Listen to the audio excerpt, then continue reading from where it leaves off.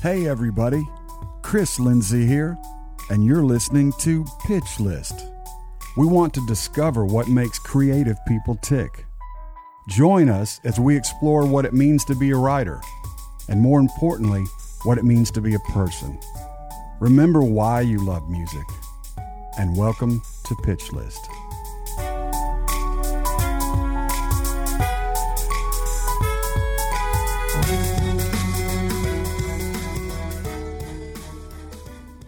You might know her from the voice alongside her moms in the theme song of the popular TV show Gilmore Girls, or maybe you've heard of one of her 10 studio albums, or heard of a podcast called Song Chronicles.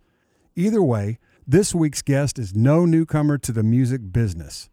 Louise Goffin played her first gig at the age of 17, opening for, can you get this, Jackson Browne, and has been recording, writing, and producing for most of her life. She even recently completed a 6-month audio engineering course at the legendary Blackbird Academy and plans to release yet another new album this year called Two Different Movies. Music is absolutely in her blood. Please welcome the captivating Louise Goffin. Good morning. How you doing? I'm good, Chris. We have a really, really cool guest today. Louise Goffin is in here to talk to us. She's got some great stories, fantastic artist.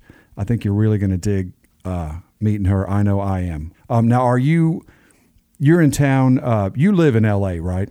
I live in L.A.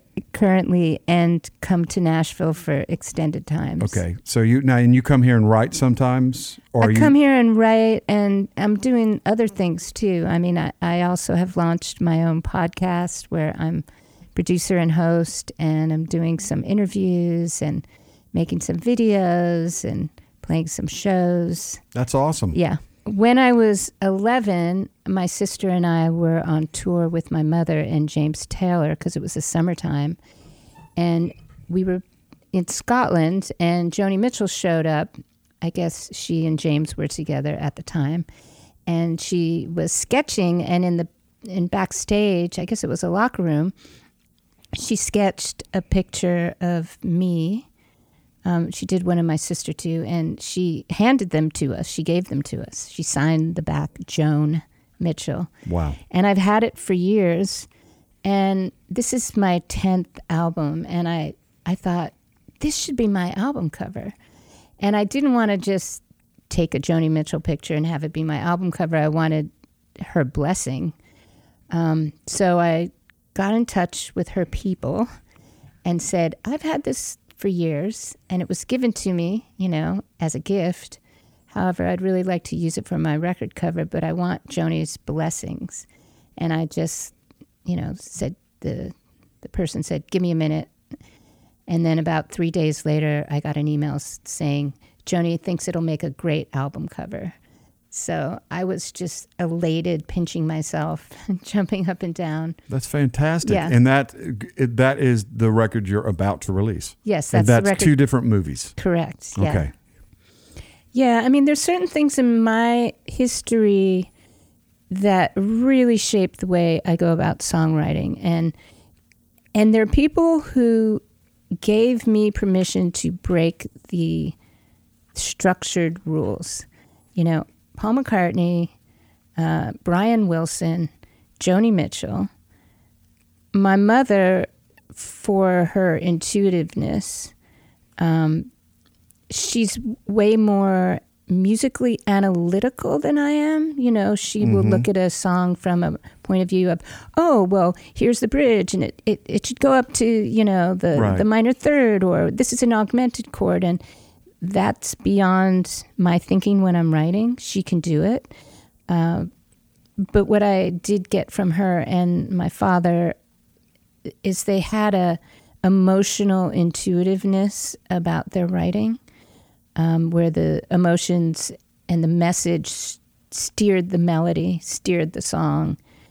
And it's something that unseasoned writers, they just long to get into that place because they think a lot about what they want the result of the song to be. Mm-hmm. And in order to write, I think you have to acknowledge that the song is more intelligent than you, and what a great point. Surrender Yep. to being led somewhere better than you thought it could go. Yes. Yeah.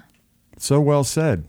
And this is a songwriting podcast. We should dig into this more because you have had education and just education from being around some of the greatest writers of our era.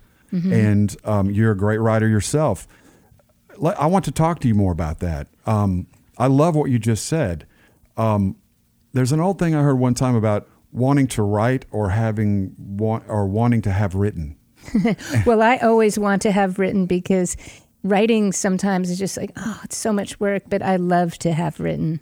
Yeah, but I love what you said about the intelligence of the song and letting that experience, because I've interviewed a lot of songwriters and I'm one myself, and this comes up a lot, this idea of letting it happen, you don't have to try. Don't just sit there, pull your hammers out and beat the song over and over. It just let it do its thing. It will reveal itself. To my thinking, I'm asking, it already has its own life, and we just kind of give it a place to come into the world. Yeah, it's that quote, talking about songwriting is like dancing about architecture. Yeah. It is probably the most meditative thing I do. Because, yeah, it's about listening. Mm-hmm. Songwriting is about listening. And there's nothing more frustrating than being in a room full of co-writers who won't be quiet because you can't actually hear what the song needs. Yes. I say that too. Mm-hmm. I had a writer a long time ago tell me he had a technique where he would get quiet when he's working on a song, and he would imagine that the song that he's going to write is playing on a radio really far away and he can barely hear it. That's a great image. Isn't that great? I love that. And he said, and then he would get quiet and strain to hear it. Yeah. And it's like, I can almost hear what it's, and listen for it. And then he could sort of birth it that way. I've always loved that.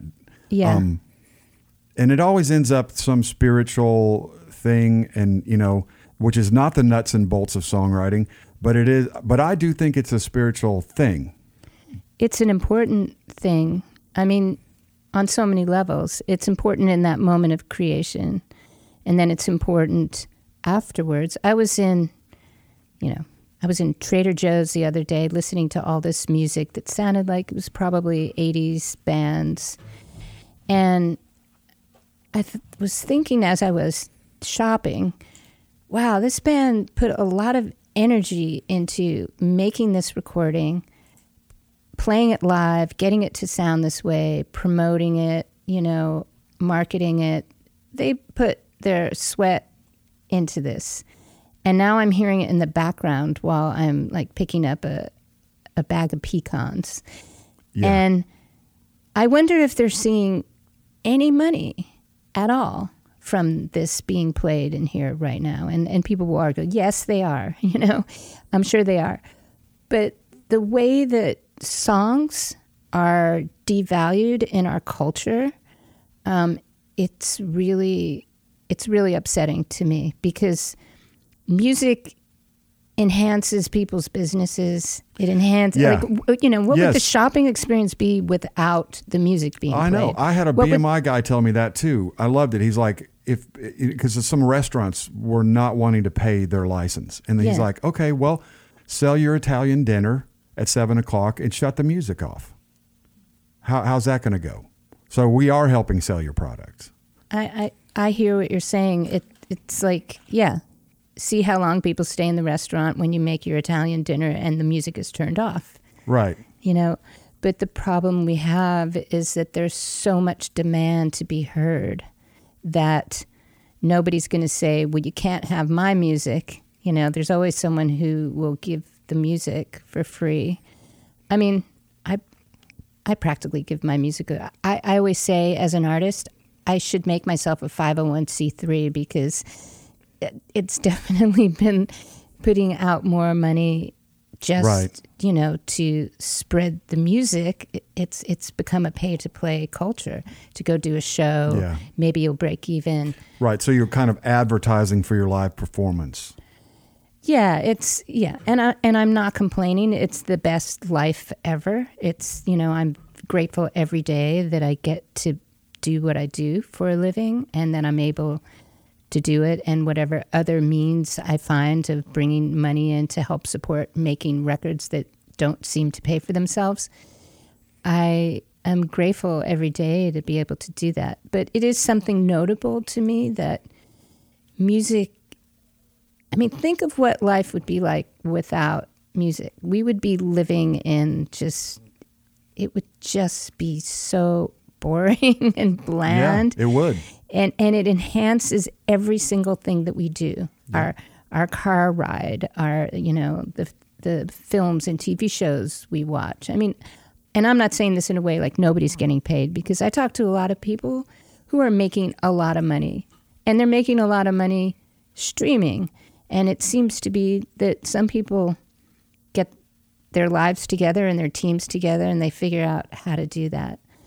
But there are a great many people who don't know how to keep up with the income streams, right, or collecting them. And I've gone off on a total tangent. That's okay, here, because I think it's an important one.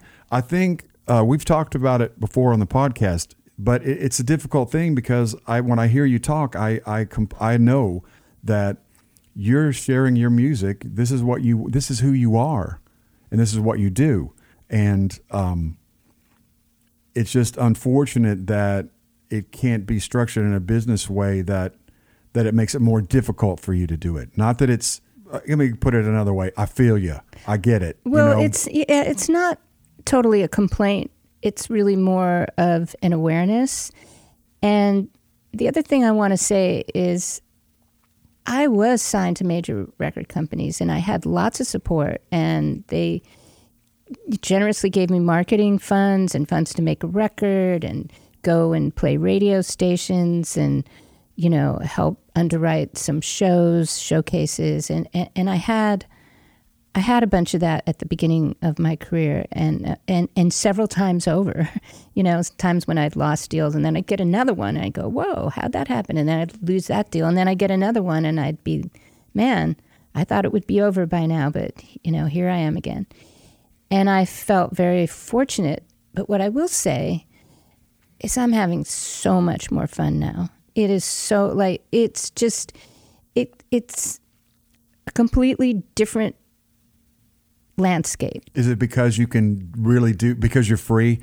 Often in a big deal, you've got a lot of voices coming and talking to you about what you need to do, what kind of song you need, how to market. There was a little bit of that. I was very lucky. I was particularly lucky when I was at DreamWorks with Lenny Waronker, because I'd made a record ahead of time and with Greg Wells, and Lenny heard the record and he was like, I want to sign that and don't change anything. How great. Often do you hear that? But not often. Never. Yeah.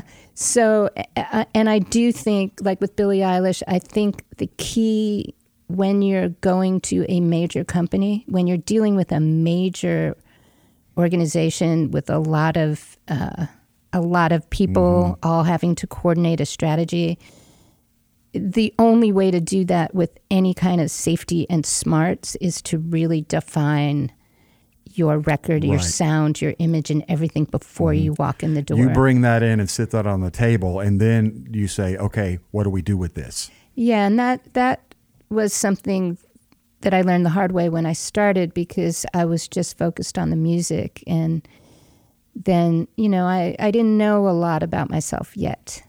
And I experimented with, if I wear this, or and it was a stage where I wanted to be all glamorous, which it gave a different message than really was who I was. And then there was a stage when, I was constantly recording at home for years, for decades. On every single possible thing I could record on, either a Porta Studio or a 1/2-inch 8-track in my living room. I was just constantly I was constantly like Paul McCartney on his first solo record, write a song, record it, write a song, record it, play all the instruments.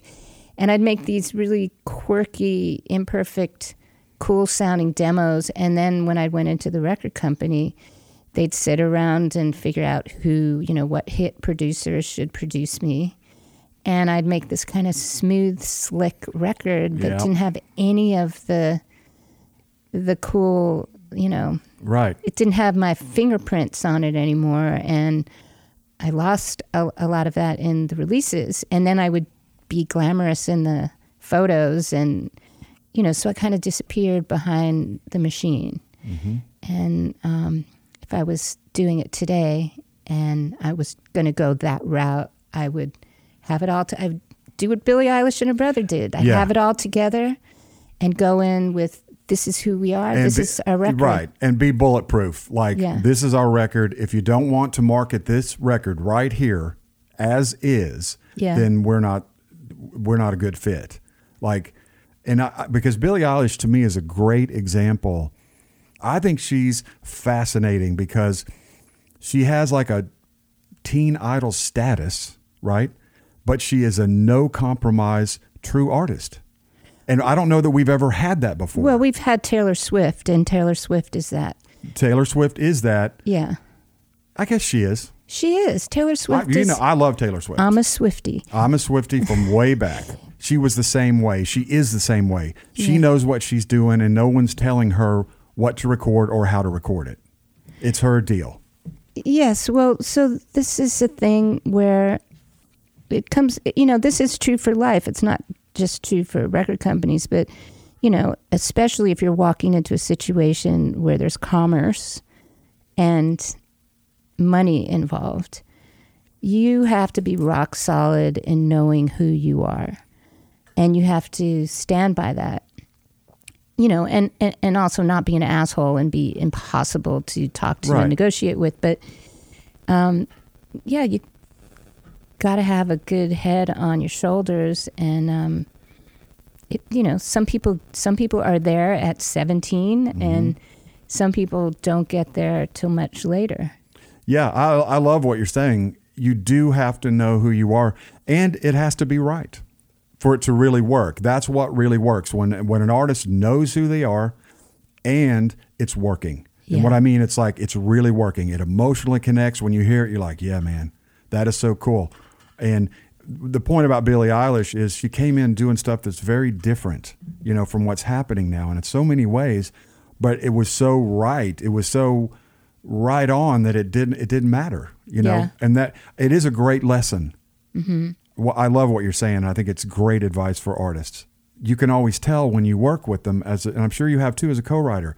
You get in the. Do you co-write some or do you not? I co-write some. Okay. I'm. What it's been happening to me is just that when I make a record, there's so much to do in order to play live, promote the record, make the videos, the content, all of that. That I feel like just when I'm most inspired to go make another record, I have to, birth this record to the world. So lately I haven't been doing as much writing, although I've definitely had the urge and ideas, constantly writing little ideas on my phone for the next thing I want to do. But yeah, I find all that to be true. And lately, it's not about just a song and a record anymore. For me, unless you're working with the artist who's going to record the song and is going to make a record, writing songs to write songs, it's really time consuming to write a song. It's exhausting. And I have so many songs yes. that I even forget about that are sitting in a Dropbox folder, and sometimes they're great. Oh no! Yes, you're preaching to the choir now, because I've got a lot of songs. I don't need any more songs. I need special songs. Mm-hmm. Let's get on. I've got a couple other things because I'm really excited that you're here. So one of the things, you had two songwriters as parents. You grew up in a songwriting house. And I'm just curious to ask you, because my kids are growing up in a songwriter house. Now, Amy and I are clearly not at the level of your parents in the songwriting world. But what do you think about that childhood was different?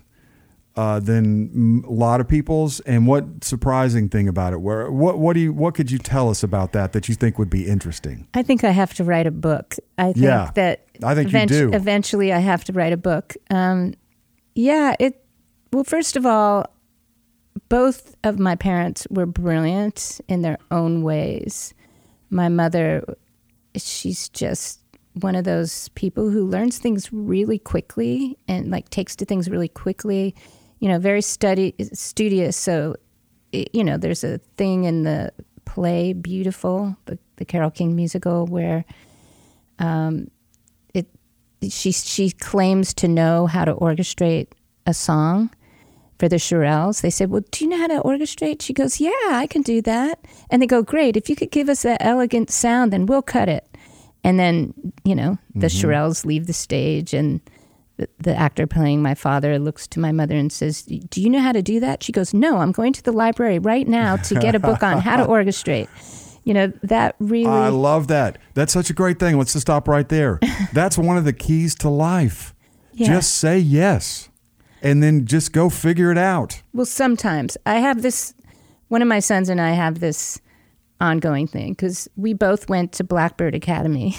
I wanted to ask you about that too. That's on my list. Yeah. We'll come back to that. Okay. Yeah. My son graduated from Blackbird Academy, I guess, a year and a half before me, and then was in LA helping me, set up a Patch Bay in my backyard studio. It was a little studio, not as nice as your digs here. But it got the job done. And he said, Mom, I'm telling you, if you went to Blackbird, it would change your life. You would appreciate everything musically that you're doing 10 times more for the rest of your life. And at that moment, I thought, no, that's never going to happen. Like, when do I have 6 months to stop my life and, attend school? I had absolutely no plans, but I was traveling in the summer with his younger brother.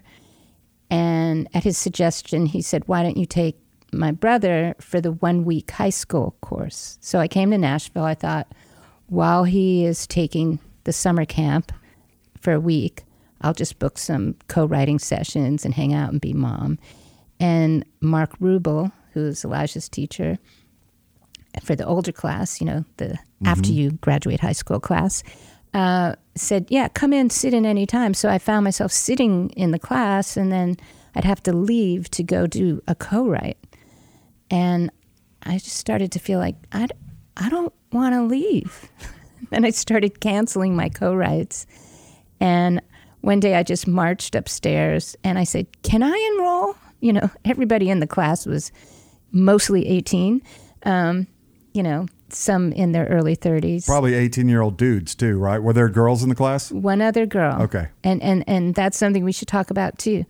But yeah, so, and I was told, well, you'll need your high school transcripts. And I was like, oh my God, what rock are they buried under? And that's funny to me. I'm sorry. And contacted my high school, and lo and behold, they had them. And I, and bless my family, they let me stay here. I sent my son home to his dad, who also, was one of the guests that we Skyped in the class. It was crazy. So, yeah, I just stayed in the class for 6 months and got my certification. And you just kind of loved it? You thought? I loved it. That's so great. It. And I got to say, it's hard after you've been an adult and you have your own life, and especially if you don't work for someone and you do projects and you make your own time, to suddenly, like, you have to show up every day at a certain time, and you have to do the reading, and you have to turn in the test, and you have to memorize the microphones and the compressors and the equalizers and the patch bays, and then you have a final, and things like going into the studio to do your own project you do on the weekends, and field trips on the weekends. So I had no time to do any of the things I was doing before I went to school. It's like my entire life just went on hold while I went to school. And so it's kind of been this catch up ever since. How do you think that experience has affected your process of being a writer and a performer? Has it changed how you record, or does it make you pay attention to different things? Or, I would say mostly the biggest takeaway for me, and this is the brilliant thing about the school and all the mentors there and Mark Rubel, is I always thought that engineering was technical. And yes, you need to know things. You need to understand signal flow, and you need to understand, electricity, certainly, so you don't blow anything up. But I found that it's really about people. Recording is about people. And it gave me so much confidence because I have been plugging things in and recording myself my entire life and apologizing for it, telling the people, particularly the male friends and mentors, well, here's how I recorded. I didn't really do it right, and apologizing for it. And now I know I was doing it right.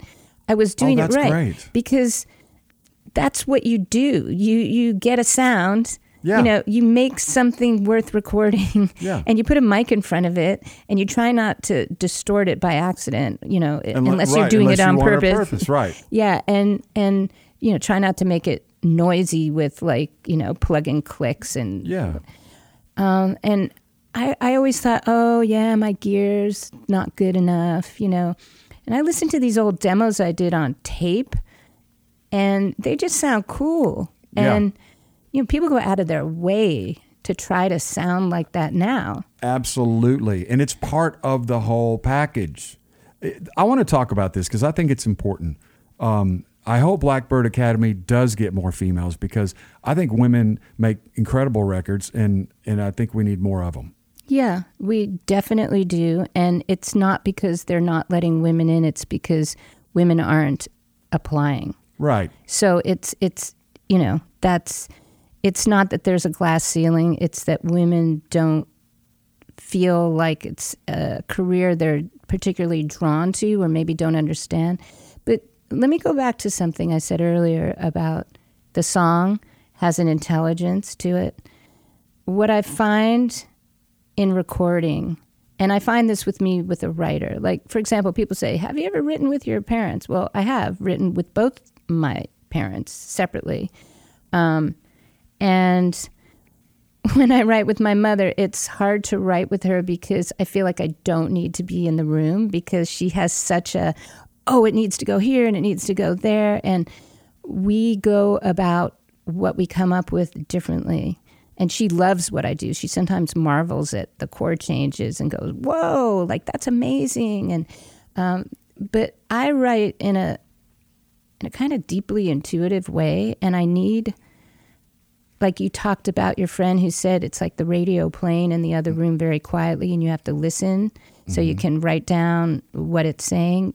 That's how I do everything.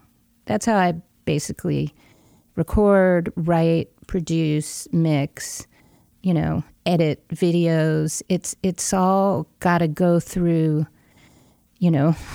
this whatever it is that kind of measures truth.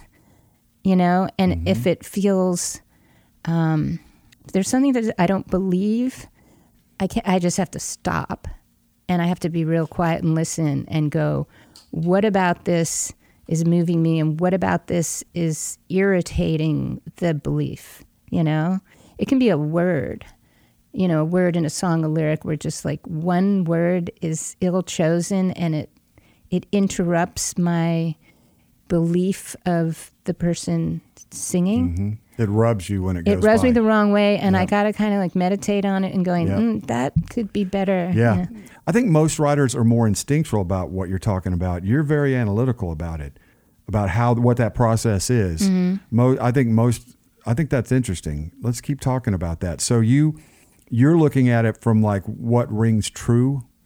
Yeah, I'll give an example. So on the record coming out, there's one song that was a half-finished song, which I rarely take half-finished songs and record them anymore. I used to do tracks when I was younger and then try to write lyrics over it. And I found that the more developed something was before it had a melody and a lyric, the harder and more intimidating it was to write to. I mean, people do that all the time. Yeah, but I'm with you. It's hard. Because you really, to me, if you're going to build a castle, like, you need to know who's going to live in it first. If you build the castle and then you try to, like, you know, fit a family in there. Fit a family afterwards. Like, this is a family of 7, and they're the right family, but we're going to have to get rid of one of them. Yeah. To get them all in. I agree. That's a great analogy. I'm keeping that one. That's a good analogy. That's a keeper. That's a keeper. So I did the thing that is completely against everything that I just said, which is I had this half-finished song with me just mumbling on it. And I had an arrangement. It was a cool track. It was kind of John Lennon-y. And when I went to Dave Way, who I produced the record with, who's, you know, he's so out, credits me in production and engineering. He's, you know, won 4 Grammys and has made a lot of amazing records. Anyway, he was listening to all the songs I had in my Dropbox folder from, you know, things that I'd written over the years. And I had this idea and he really liked it. And so we were deciding what songs to give to Van Dyke Parks. And that was one of them. Well, for arrangement? Yeah, so Van Dyke Parks... Are you kidding me? Really? Yeah. Van Dyke Parks arranged this song that had a title and me mumbling on it. And Van Dyke kept calling me and saying, Louise, it would be really nice if you could send the lyrics so I know what the song is about. And I go, I know, I'm trying, I swear I'm trying, but I just don't believe anything I say yet. And that was a problem. I kept trying to write it. And then in the end, the thing that I most did not want, we were in Village Recording Studios with a 25-piece orchestra and 4 cameras and Van Dyke conducting and no lyric to the song with me. Wow. And I had to write the lyric after the entire song was, you know, orchestrated, recorded.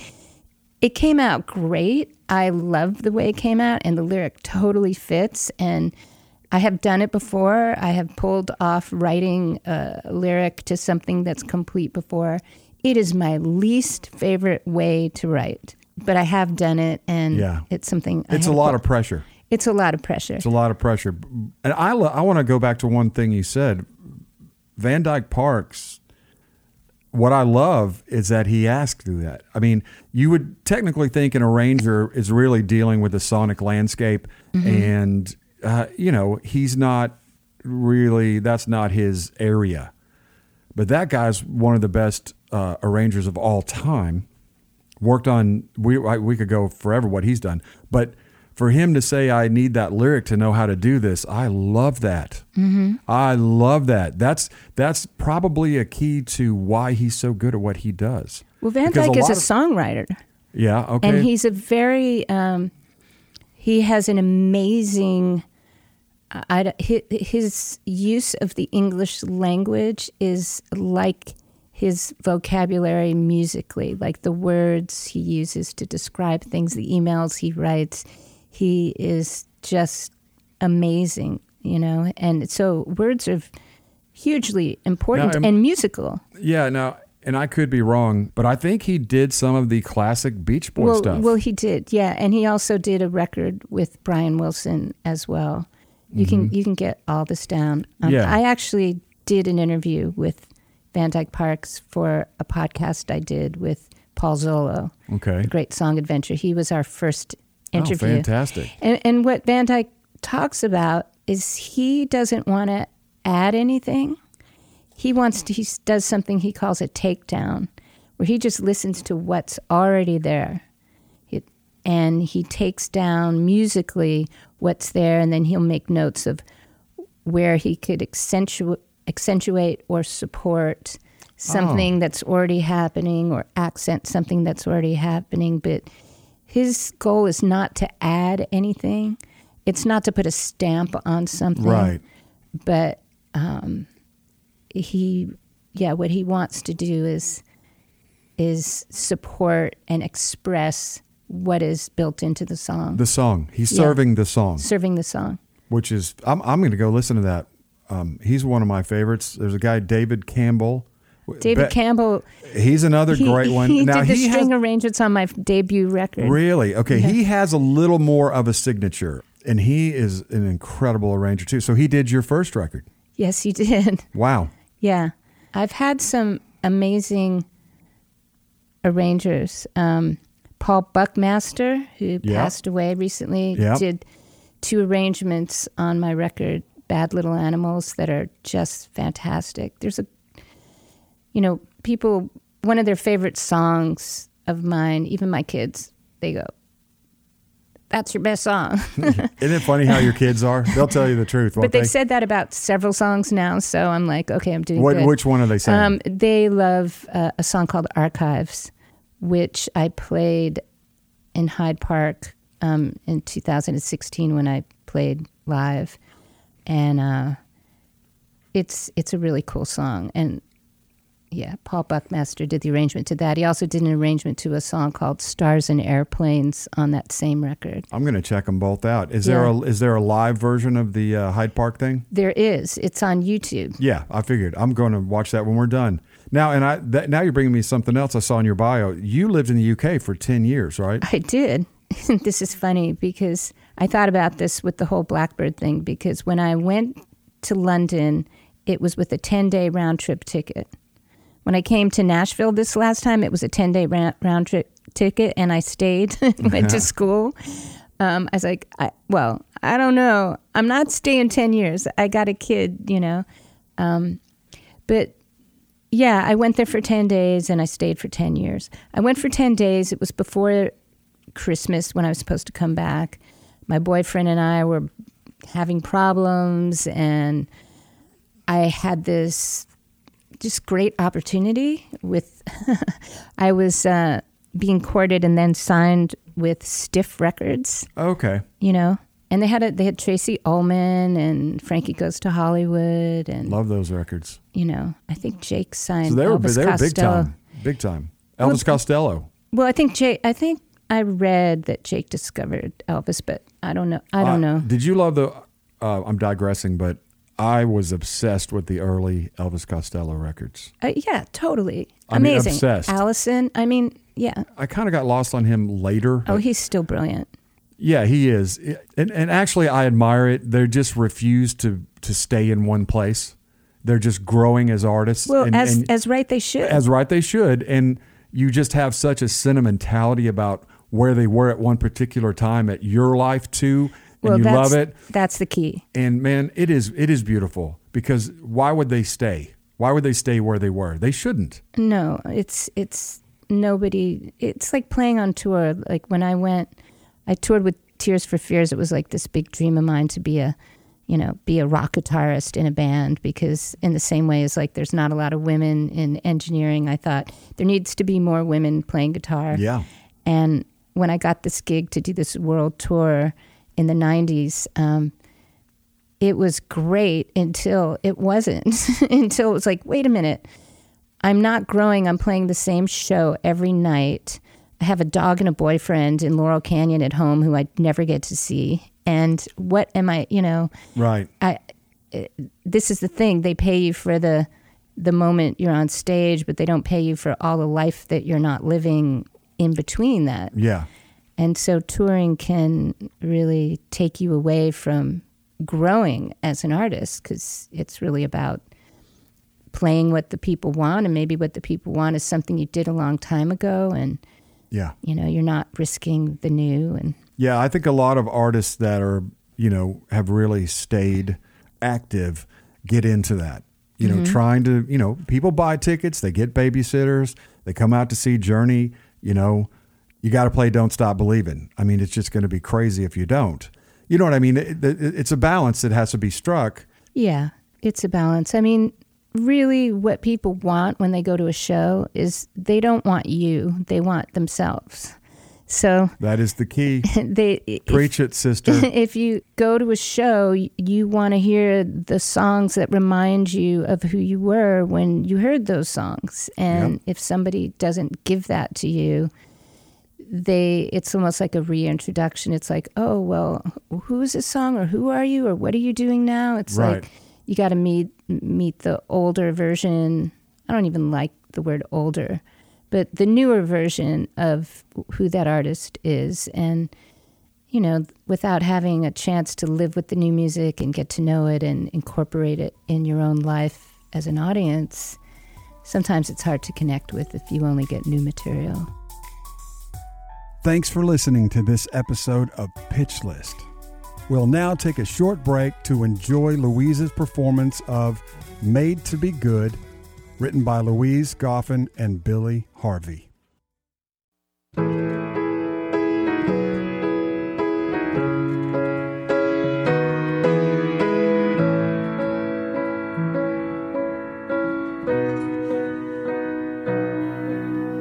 Let's make a good story to tell. I'll show you the honeymoon. No more goodbyes or sad farewells. The end is not coming soon.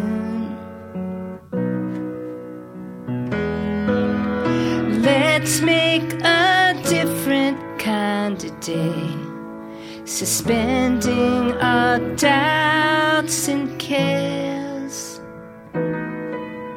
Love is all we want anyway, to know that somebody's there. Everywhere you reach, everywhere you go, everything you touch, all you know is made to be good. I see you as you are, my story tells me so. What hasn't happened yet, I don't need to know. It's made to be good.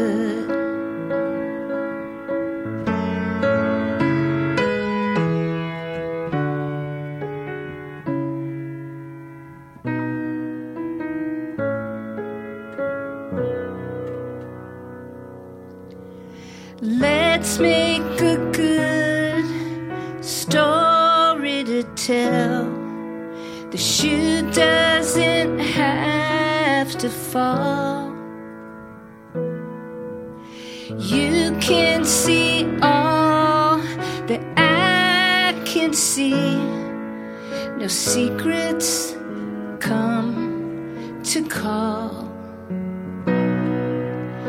Everywhere you reach, everywhere you go, everything you touch, all you know is made to be good. I see you as you are, my story tells me so. What hasn't happened yet, I don't need to know. It's made to be good.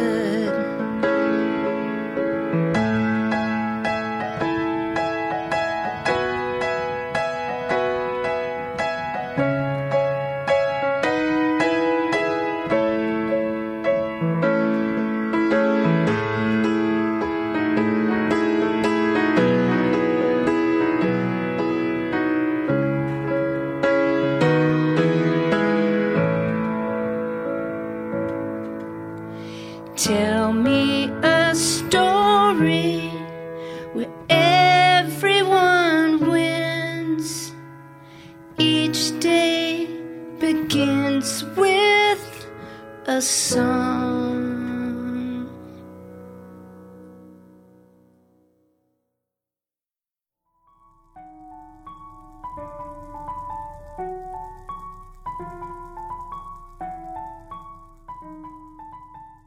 I have another real question for you. Okay. I diverted there, but you're fun to talk to. Your first gig, this is amazing to me. Where, okay, was it Troubadour you played your first gig? Or no? Yeah, okay. It was. Tell me what your first gig was. Wait, okay. I think there was this, actually, in truth, there was my mother, Carol King, was playing UCLA Royce Hall when I was 16, and I did come on stage and play one of my songs, and then she sat next to me and kind of tinkled some piano along with my song. It was really embarrassing. It was a nature song. It was like, I think, about a redwood tree. Well, you were 16. Yeah. I bet it was sweet. I think I have a cassette recording of it somewhere. I have so much I need to archive. It's insane. I have so many cassettes. I recorded everything. I have cassettes. I have multi-tracks that need to be baked. I have a tape with Jeff Porcaro from Toto, the drummer, playing on it. In a multi-track sitting in my closet from when I was 21. So now we were just talking that you played with your mom one song, but as an artist, it says your first gig was opening for Jackson Browne. That's true. I'll tell you. That's crazy. I'll tell you the story. That's crazy. Well, yeah, and also at the time, I was a 17-year-old girl, and everybody was crushing on Jackson Browne, So I think they still are. Yeah. And he's always been really generous. I mean, I met him first, through my mom. I guess he came over a couple of times. I don't even remember this. I heard him tell this story, and I was like, I don't remember any of this. But so I remember my mother moved to Idaho. I was 17. I stayed in Los Angeles to finish high school because I didn't want to go to Idaho with her. And there was no electricity and running water where she was staying. And I made the record company my kind of surrogate parents because I got a record deal when I was 17. And that paid for me to live on my own while I drove myself to high school. And my mom, I think, writes about this in her book. She felt like, well, my dad lived in LA, so it was okay. But I was living on my own in a house with 3 kittens, literally. Their names were Blanca, Persephone, and Neptune. Those were the names of my 3 kittens. And I had a piano, and I was up over Laurel Canyon Boulevard on a house, like a little, house with a piano and stilts. It was literally hanging over Laurel Canyon Boulevard. And I remember at the time, I was 17 and I was sitting in my front room and my boyfriend was sitting at the table with me. And I got a call and it's Jackson saying, "Hey, I'm playing a show at the Troubadour and I just thought you might want to open for me." And I was like, I hadn't put my record out yet. My record company wouldn't let me release my record. Very cool of them. They said, we're not ready. You can't release your record until you graduate high school. So I didn't have the record to release and I was still in high school. But Jackson said, and I said, I can't. I'm not ready yet. I was too stage shy. So I said no and hung up. And then I told my boyfriend, yeah, that was Jackson Browne. He asked me to open for him at the Troubadour, and I said no. And he was like, What? You said no? And he said, call him back right now. I said, really? He said, call him back right now and say yes. So that's really what happened. I mean, I was terrified. But I did. I called him back, and I did open. But also, and anybody could understand you being terrified. Plus, you were 17. But it's a good match for you. It was a great crowd for me. I mean, okay, let's go back to your thing of you got to always say yes. We never finished this conversation. So at Blackbird, that's what they say. That's what they say to the students. That's what they said to my son. That's what my son's father always tells students. Greg always says you got to say yes to everything. And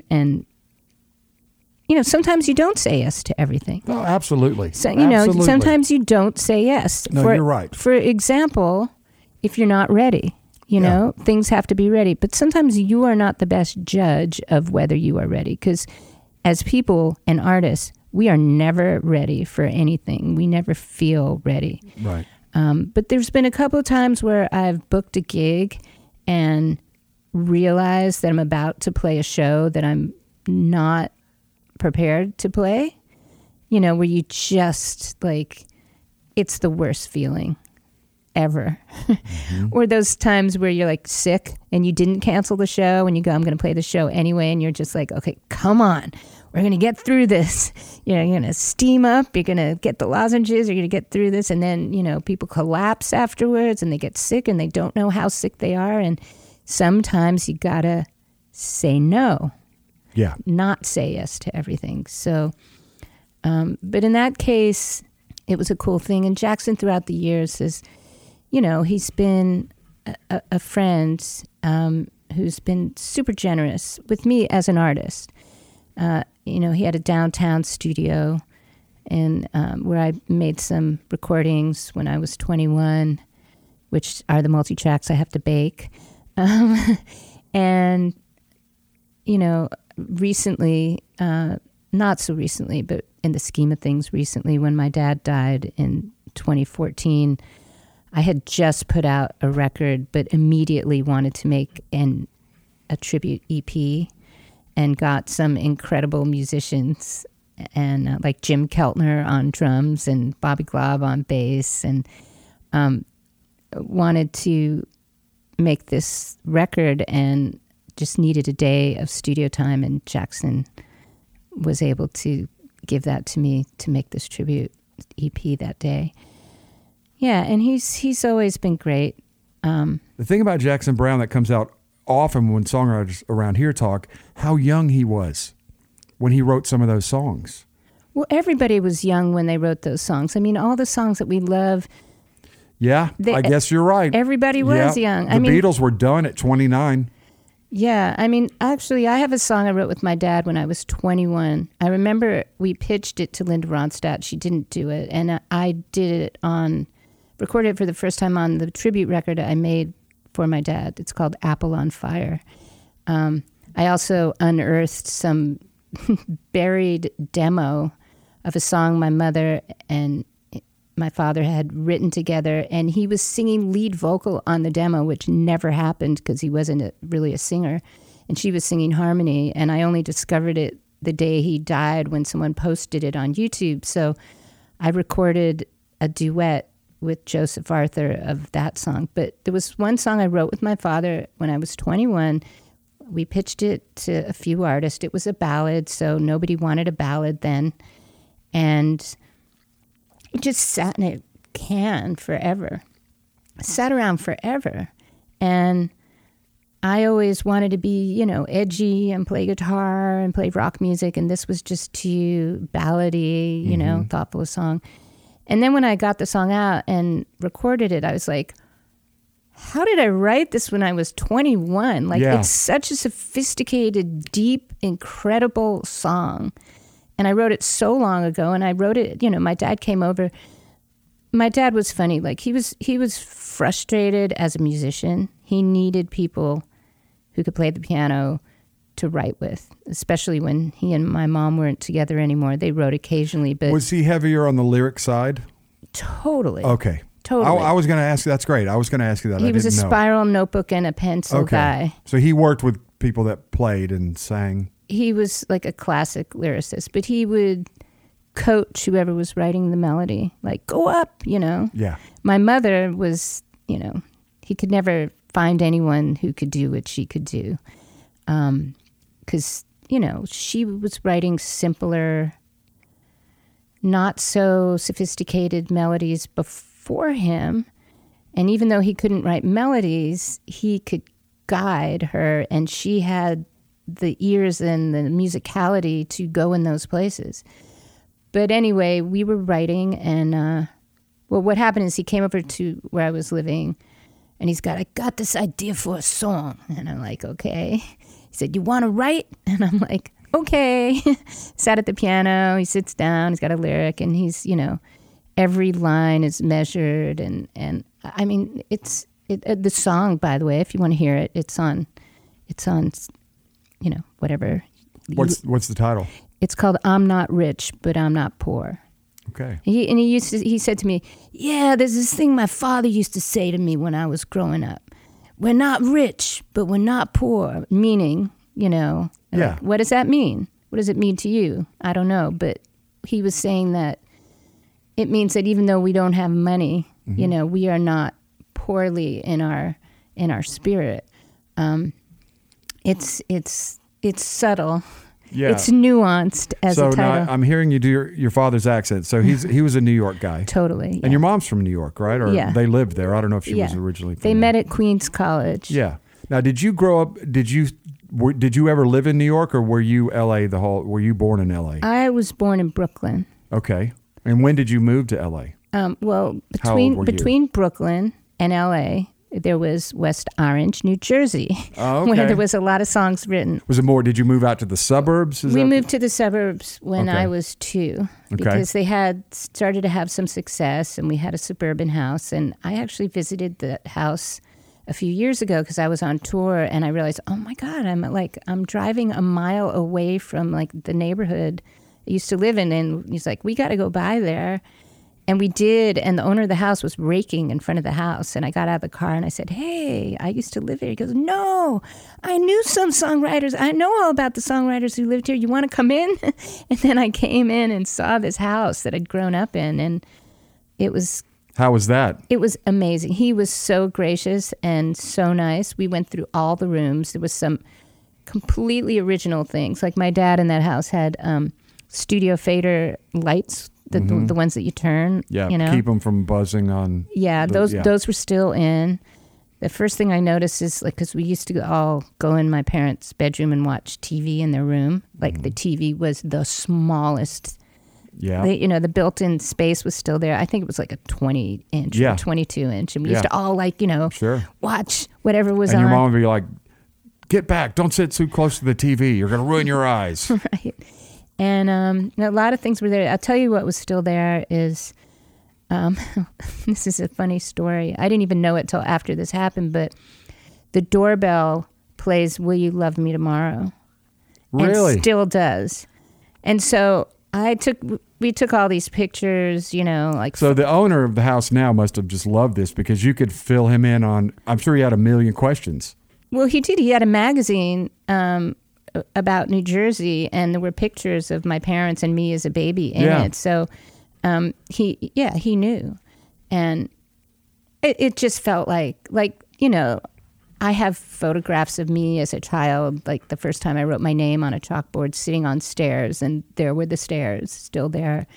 The story with the doorbell that I didn't learn until my mom came to visit. And I said, I went to the house and I have all these pictures and I'm showing her these videos. She goes, oh my God.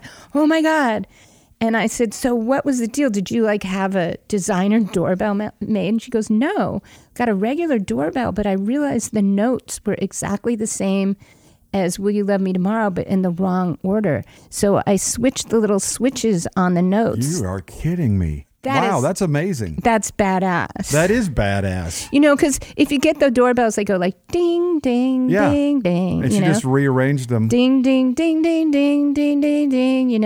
I think she said it was like one missing note or something. But Wow. That actually to me says a lot about her, not her personality, but her abilities. Well, you know what I mean? she's- 'Cause she's just like, that's really, she's analytical that's really clever. and mathematical Yeah, and yeah. and likes to figure Yeah. out things. Yeah, she does a lot of things well. I do too. Well, will say. you know what? That was. Hang I on. do a lot of things well, Let too. me go there because that's exactly what I thought. Growing up in the family you grew up with has some advantages of being in the music business, but at the same time, I can imagine. I know how my kids are, and they want to do their own thing, right? They want to be their own person, and Yeah, it's taken me a long time. It really, I made this. I've been making records a long time and been pretty, I don't know. It's just, I still get like stage fright when I go on stage about singing. I still have these. My dad used to be pretty critical. He was, I even have this recording. He was a very taskmaster critique. And it was all projection because he was that way about himself. right. He was kind of hard on himself. Like he literally, it's hard for people to believe this, but even up until he died, he was like, you think Will You Love Me Tomorrow is a good song. I'd be like, what? Dad, have a seat. That's a pretty good Let one. me explain to you. He said, yeah, but it ain't like a Rolling Stone by Bob Dylan. And I'd say, look, hold on. Okay, take a seat, Dad, relax, take a breath here. I'm sure Bob wishes he wrote Will You Love Me Tomorrow. They're different songs. Yeah, there's totally different things. But and he- in each really, they're both high difficulty level. It's only hard to do if you're looking from the outside in. Like, if you go back to what I said about the song being more intelligent, Yeah. if you're in the moment where you're given the gift of the song wanting to be written, and, the best thing you could do is serve the song and get out of the way. Yes. And it's kind of like Buddhism in a way. Like, the one thing about Buddhism is it doesn't say, don't worship me, the Buddha. I'm just here to represent, it's you. It's inside of you.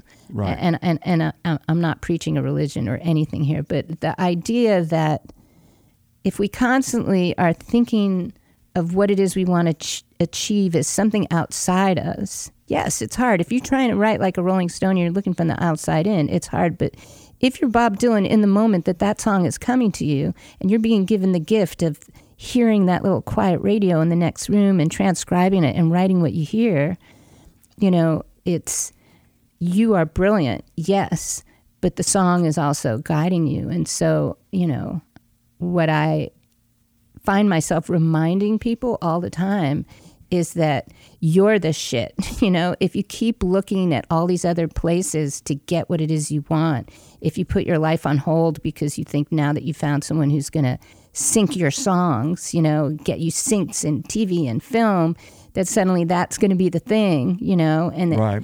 You got it all wrong. Like, right now, take the thing that's most disturbing you and sit down and write about that and amplify the thing that you think is most wrong with you and put that in a song. And then you're in the driver's seat of your life rather than, I'm going to go meet with this person and chase this thing and, get this record deal and find a manager. Louise, that is such great advice. And if you look, it really is. If you look at the artists today that are two examples you've used, Billie Eilish and Taylor Swift, they are in the driver's seats. They're talking about their thing. Even Taylor, when she was young, it's all about what's happening to her. She's interfacing with the world based on what's happening to her.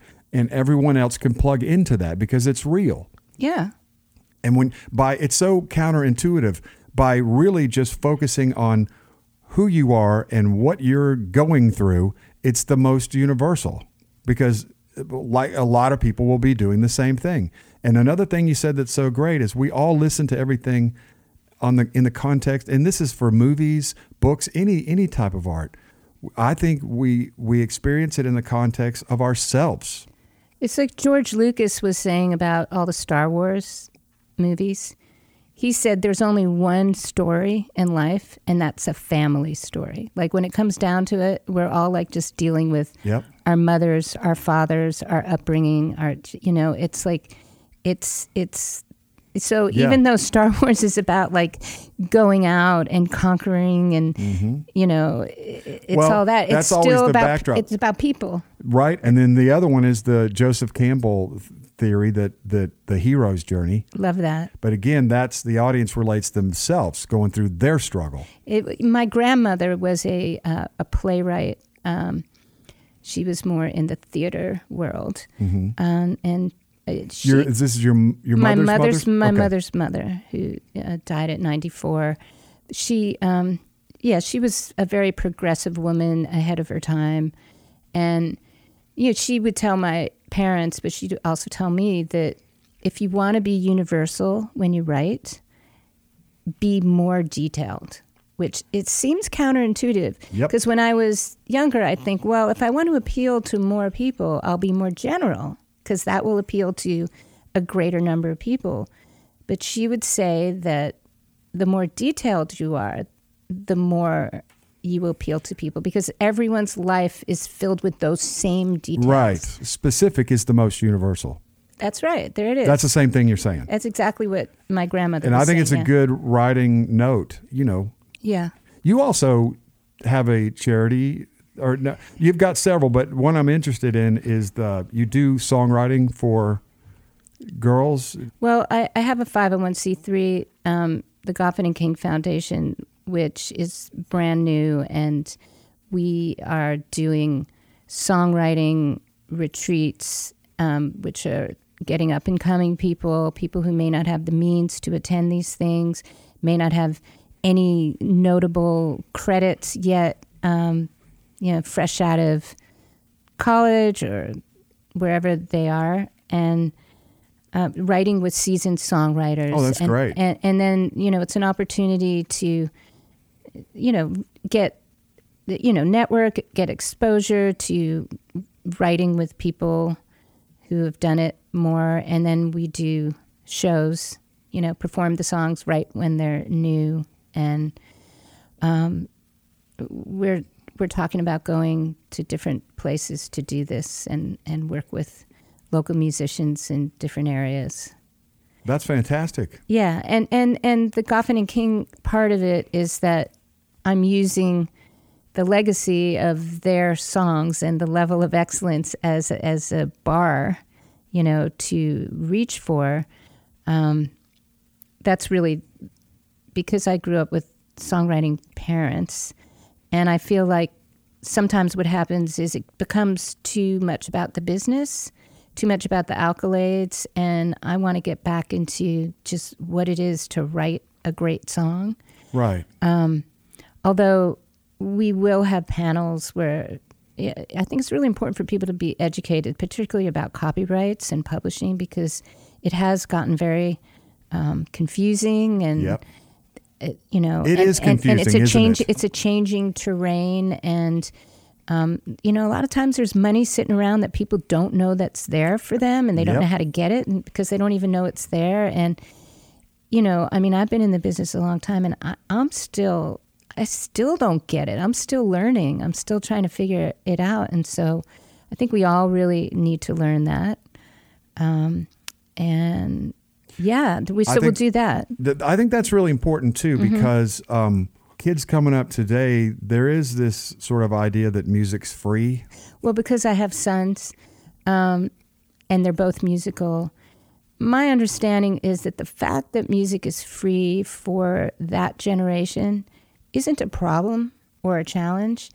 It's part of the accepted way things are. The idea is I've made this thing and I'm going to immediately put it on SoundCloud and share it with you. And there's a new currency that isn't about getting paid. It's about followers. It's about engagement. So really, That's so good. That's great. That's right. There is a new currency. Yeah. So worrying about getting paid is like it automatically makes you sound like an old person. I'm not saying you, but if people start, complaining about the fact that it isn't the way it used to be and you don't get paid and you're doing all this work and you're not getting paid enough money for it, it immediately dates you, because that's an old person's concern, because the generation that's out now didn't ever know that, so they're just accepting the way it is, which is, right. Oh, wait, the currency is popularity. And if you think about it, that's a pretty good amen to your record. Like how many, okay, Dana, who is the editor of this podcast, she's a badass artist. She is a badass artist. So she's got 100,000 organic streams, and she just got out of Belmont and put out a single. So, yeah, that's winning. Right. That's winning. You go get a job and get paid doing something else to support your art, and you're doing your art well if you get a lot of streams and a lot of likes and a lot of engagement. That's it. If you're expecting to get paid, go home, because that's not how it works anymore. It's not how it works anymore. Yeah. But I am not saying that people are getting paid. Yes, they are. And the songwriters who are doing a lot of work, like NSAI, am I saying it right? Yes. And Sona, and they're amazing. And everything they're doing is right. And they need to keep doing it because it is wrong. Undervalued, underpaid, it's not cool. It's not okay. So I'm not saying that it's okay. But I am saying that the way that the culture is the currency is different now. I mean, for me as an artist to survive, it's always a question of how do I make it work with what it is now? And the answer is it's really you get the music out there. I mean, it used to be like, oh, it'd be so great to get paid for the music. Now it's like, it'd be so good for somebody to even spend 20 seconds of their time of the day to listen to something I've made, you know? Because we're all inundated with so much stuff. So attention is the payment. If you get someone's attention, that is the new payment. Wow. That's such a great thought. So, you know what? I'm going to wrap it up so we can get you to play us a song. Okay. Really great to talk to you, Louise. Yeah, this is. I mean, I think you've had. I really, you've turned me around on a couple things. You have excellent. I mean, you have fantastic perspective on things. Thank you. I really, really appreciate it. Thanks for having me to this lovely. Wow. I mean, when I drove up, I was like, "Yay! This place is so cool." Awesome. Well, thank you for being on Pitch List, and we'll see you guys next time. Thank you. Thanks for listening to this episode of Pitch List. To hear songs written and or recorded by today's guest, check out this week's playlist by finding us on Spotify at Pitch List Podcast. If you enjoyed today's show, please subscribe to us on iTunes or your preferred listening platform. And if you want, feel free to leave us a 5-star rating and review. To watch the song performances from this episode, visit pitchlistpodcast.com or follow our social media pages on Facebook, Instagram, or Twitter. Thanks again for listening, and we'll see you next week.